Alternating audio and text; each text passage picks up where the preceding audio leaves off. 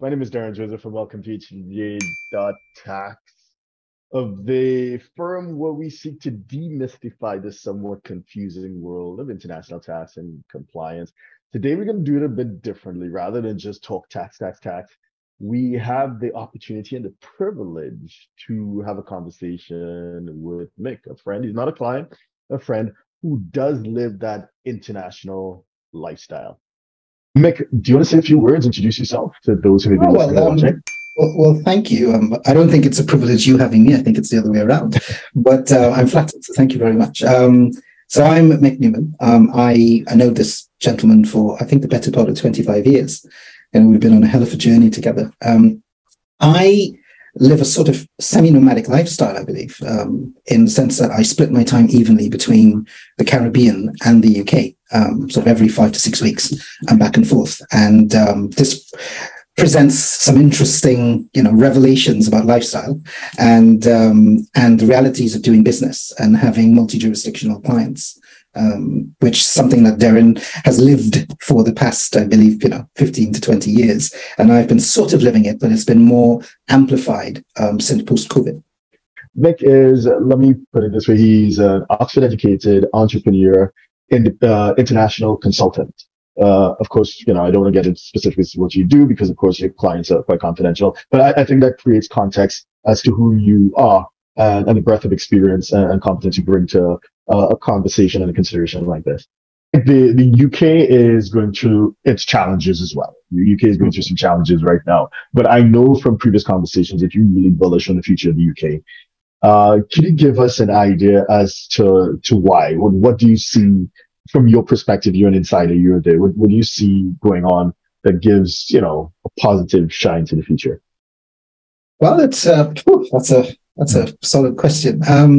Well, you know me, I'm a big believer in, the UK and Britain PLC, particularly. I think that the UK has a real opportunity to position itself as the world, if not one of, but the world center of high-end services. We have, as I think we're the sixth largest economy in the world now. We're still, at least for now. But in terms of capability, we punch way above our size globally in terms of both capability, hard and soft power.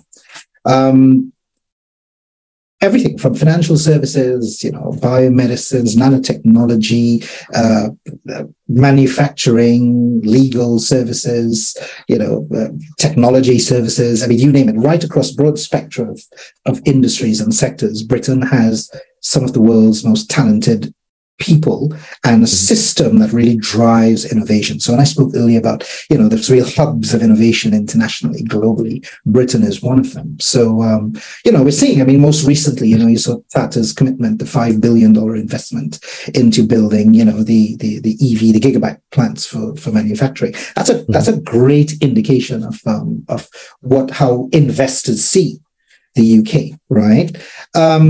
I travel like you. I travel all across the world, and I see and I feel the respect majority that people have for British culture, and we are sort of in many ways the world's diplomats. So you see Brits getting involved in negotiating and peacekeeping and all those sort of things, all across the world, and I think there's a reason for that. They have a natural affinity for that because of years and centuries of being able to run, big parts of the world, right? Even though there were negatives to it, there were still positives to it. The third thing I see, Britain has a remarkable infrastructure, right? Everything from, I think we're 4G going in 5G, some parts 5G, but we're definitely 4G now, The logistics infrastructure in the UK is world class. You can order something from Amazon at 9 a.m. and it'll arrive by 5 p.m., 6 p.m., same day, right? Where I am in the West Midlands, it is the manufacturing and distribution hub of the UK. So you can see, solid investment and solid activity happening up here. And then, of course, you have London to the south. And then, of course, you have the northern parts of England and Scotland. But there is tremendous opportunity. And you're seeing it now by the investment and how they're allocating capital across major parts of the country. The final bit, and this is the bit that I think is is, I'll choose my words very carefully on this. You and I both know that the geopolitics of the world is changing. Some people say it's devolving. I say it's evolving. It's sort of natural course, right, of human evolution. I think that the UK has a role, a major role to play in shaping the hearts and minds of the next generation, the future. And you see it through our schools. You see, the majority of our students, right, in our top on all our universities in the UK, right, and professional associations come from emerging markets, and they're coming from the biggest emerging markets in the world. So they're being educated here, and then some are staying but going back home, and they have there's a sort of affinity to Britain and a way that we do things, and I think that will manifest itself in our ability to build not just capability but build businesses, right, with these markets and these people over the next 20 years, right? So that's sort of the big things for me.